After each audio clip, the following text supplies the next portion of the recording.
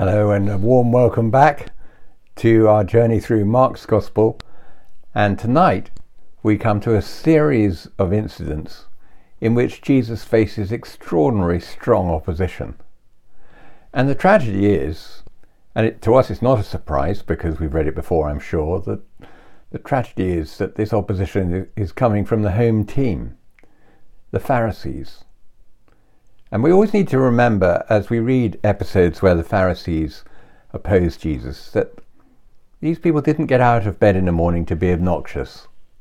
As far as they were concerned, they were the guardians of God's law. They cared massively for God's reputation. It was dear to their hearts, or so they thought. So how can it be that such a group should end up being the ones who are taking a stand against the Lord Jesus Christ? Well, that is what we need to look at tonight, and that is what I am sure we will discover. So let's pick up the story in Mark chapter 2, verse 23. One Sabbath, Jesus was going through the grain fields, and as his disciples walked along, they began to pick some heads of grain. The Pharisees said to him, "Look, why are they doing what's unlawful on the Sabbath?" Jesus answered, "Have you never read what David did when he and his companions were hungry and in need? In the days of Abiathar the high priest, he entered the house of God and ate the consecrated bread, which is lawful only for priests to eat, and he also gave some to his companions." Then he said to them, "The Sabbath was made for man, not man for the Sabbath. So the Son of Man is Lord, even of the Sabbath." Continuing to chapter 3. Another time Jesus went into the synagogue, and a man with a shriveled hand was there. Some of them were looking for a reason to accuse Jesus, so they watched him closely to see if he would heal on the Sabbath. Jesus said to the man with the shriveled hand, "Stand up in front of everyone." Then Jesus asked them, "Which is lawful on the Sabbath, to do good or to do evil, to save life or to kill?" But they remained silent. He looked around at them in anger and, deeply distressed at their stubborn hearts, said to the man, "Stretch out your hand." And he stretched it out, and his hand was completely restored. And then the Pharisees went out and began to plot with the Herodians how they might kill Jesus. Well, we need to know as we read these stories quite how important the Sabbath was to the Jewish people and the Pharisees in particular. And it's pretty hard to get our heads around this. Basically, the Pharisees had really high regard for the Sabbath. They not only knew it had to be a day of rest, but they had codified what counted as work on the Sabbath and what didn't, to ensure that the Sabbath was safeguarded. And when we hear what some of the rules were about what constituted work and what didn't, our mind boggles. So in one or two of the commentaries I was reading, it was telling me that there are 39 different types of work specifically forbidden. And amongst them, reaping, winnowing, threshing, and preparing a meal. And so the disciples, in gathering corn around the cornfield, they were breaking all four. And significantly, healing was regarded as work on the Sabbath. And there were particular rules which allowed you to do certain things, but not others, when it came to treating people who were ill, for example. So if someone cut their finger, you could bandage that finger, but you couldn't put ointment in the bandage because that would have constituted healing, and healing was working on the Sabbath.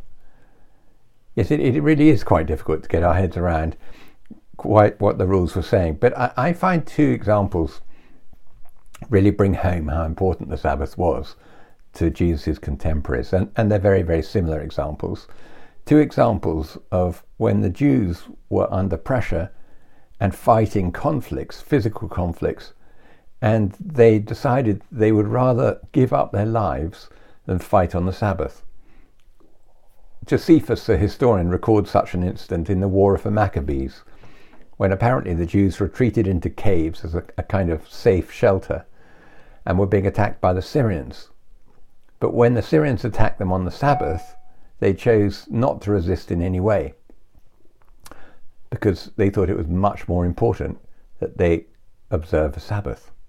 Similarly, when the Romans attacked the Jews in the temple in Jerusalem under Pompey, the Roman general, the Romans started to build a huge rampart from which they could overwhelm the Jews in the temple. And they did it, yes, on the Sabbath. And the Jews, knowing not to resist would invite their own deaths, guarantee it really, they still chose not to resist. Now, when we see this, even if we don't agree with it, we can understand quite what a huge thing it was, what a deal it was, that Jesus and his disciples, A, were caught gathering corn on a Sabbath, and B, should heal someone. So how come the Pharisees got into this mess? And what's it got to say to us? Well, I've got a few suggestions.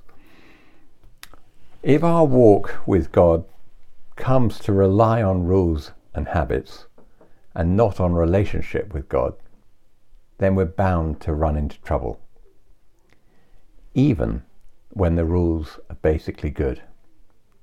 Because the Sabbath rest really was a blessing. It is one of the 10 Commandments. It's a huge blessing to incorporate into our lives a rhythm of rest. But if it becomes a barometer of godliness, which Jesus fails incidentally, then that's nuts. Secondly, religious habits can come to erode and not enhance our walk with God if we're not careful, if we're not prayerful. Personally, I rather doubt that the observance of the Sabbath is something that will trip us up very much. But what about habits like saying grace before meals? Has it ever happened to you that you've whipped through a grace just before a meal out of rote, or someone else has said grace at the table and you've really not been with it at all? It's just passed you by. It's just become routine. What about when or if you raise your hands habitually in worship, which I do? I think there's nothing wrong with that. I think it's scriptural. I think for me it's an expression of being open to the Lord, saying, Lord, here I am, vulnerable before you, but safe before you, and I'm giving you everything I've got. But what about the times when you just find you're doing it automatically? It doesn't mean a thing, if you do. Or what about, now I get on to the very difficult territory, what about our quiet time even? Have you ever had a quiet time where you've read your passage of the Bible, maybe you're using Bible notes, and you get through it, and you realise, I haven't a clue what I've just read. It hasn't really meant a thing. I remember talking to somebody, hearing actually a clergyman speaking about their time at theological college, and he said going to chapel was the last thing we did every morning before we woke up. And I've caught myself on occasion thinking, gosh, that quiet time I just had was the last thing in the morning I've done. Maybe it's time to wake up. When routines become routine, that should set alarm bells ringing. Saying your prayers instead of praying your prayers. Well, how do we make sure this isn't our autobiography? Well, change something about the habits that you have.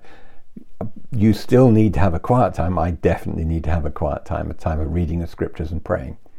But I find it helps me to change what I'm up to if I find I'm just drifting.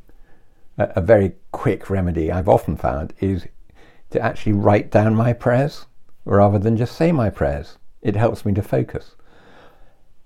Writing notes on the passage that I've just read, not scholarly notes, not even notes that I'm going to keep, just writing down something to make sure I'm really there, present in the room with the scriptures and in the presence of God, and not just floating through some kind of pointless routine. But looking again at the big picture, what's also so alarming, isn't it, about the Pharisees here, is where's their compassion gone? Where's the desire to help gone? And this is really what Jesus nails in his questions and his observation about the Sabbath. Incidentally, just a word of explanation in case it can be helpful. When he says the Sabbath is made for man, not man for the Sabbath, and that he is Lord of the Sabbath, I think the best illustration I've got is something like this. Living in central London, this might well have happened to you, that you're driving along a road or you're walking along a road and all of a sudden all sorts of police cars and policemen on motorbikes swing into action, and they stand in the middle of a road and they direct the traffic, and basically they take precedence over all the traffic lights. And they stop all the traffic, and before you know what's happened, the Queen sweeps by in her car. And the thing about that is the Queen never stops at a red light, because she never has to. It's always seen to it that everyone else stops for the Queen. Traffic lights were made for the Queen, not the Queen for traffic lights. She doesn't submit to traffic lights because she's the Queen. The King of Kings doesn't submit to the Sabbath. He made the Sabbath for our benefit. He's Lord of the Sabbath. He has every right to do whatever he wants on the Sabbath. It's yet another claim from Jesus, another pointer to his divinity. But he nails too on this question of healing. He nails those who are trying to interrogate him with a question back. Is it lawful to do good or to do evil on the Sabbath? And of course, not healing that man would have been evil. If it's in your power to do good, you should do good. And Jesus is saying, would it be right for me not to heal on the Sabbath when I can? Or is it right to do evil? And that's quite cutting, because it's really saying to them, and don't you think what you're suggesting is evil too? And are you surprised that they were silent? No, I'm not the least bit surprised. Well, the thing escalates, doesn't it, from there? And they not only want to trap him, now they want to eliminate him. And we read of an unholy alliance that is being seeded here between the Pharisees and the Herodians. And hatred must have been pretty high for that to take place, because the Herodians were definitely an unclean party. Well, despite all of this opposition, none of it snuffs out the desire of people to get close to Jesus, as we discover when we continue reading. Let me pick up the story from verse 7. Jesus withdrew with his disciples to the lake, and a large crowd from Galilee followed. When they heard about all he was doing, many people came to him from Judea, Jerusalem, Idumea, and the regions across the Jordan, and around Tyre and Sidon. Because of the crowd, he told his disciples to have a small boat ready for him, to keep the people from crowding him. For he had healed many, so that those with diseases were pushing forward to touch him. Whenever the impure spirits saw him, they fell down before him and cried out, "You are the Son of God." But he gave them strict orders not to tell others about him. Verse 13. Jesus went up to a mountainside and called to him those he wanted, and they came to him. He appointed 12, that they might be with him, and that he might send them out to preach, and to have authority to drive out demons. These are the 12 he appointed: Simon, to whom he gave the name Peter, James, son of Zebedee, and his brother John. To them he gave the name Boanerges, which means sons of thunder. Andrew, Philip, Bartholomew, Matthew, Thomas, James the son of Alphaeus, Thaddeus, Simon the Zealot, and Judas Iscariot, who betrayed him. Well, it obviously got to a point in Jesus' ministry where the crowds were so many and so numerous were those clamouring for his attention, couldn't possibly do all this work on his own. And he goes and he prays and he calls the 12 and they come to him. And we'll just notice their marching orders. They have to be with him, verse 14. To be an effective disciple, you must be with Jesus, in his company. But not only must you be with him, you must go out from him. He might send them out to preach and to cast out demons. And intriguingly, he picks amongst his disciples one who he knows will go rotten. Well, here are the questions for tonight. Question number 1. What habits have you built into your life that are beneficial in helping you stay connected with God? Hopefully we do have some of those, and we can share them briefly with each other. And question 2. Somewhere along the line, the Pharisees seem to have lost their compassion and sympathy. They couldn't even see the kindness of Jesus. They could only see that he didn't obey their laws. It's rather alarming to discover that when surveys are done asking the public what springs to mind when they hear the word Christian, the most common answer is critical, judgmental people. It's not loving and kind people. Why do you think this is the case, and what can be done about it?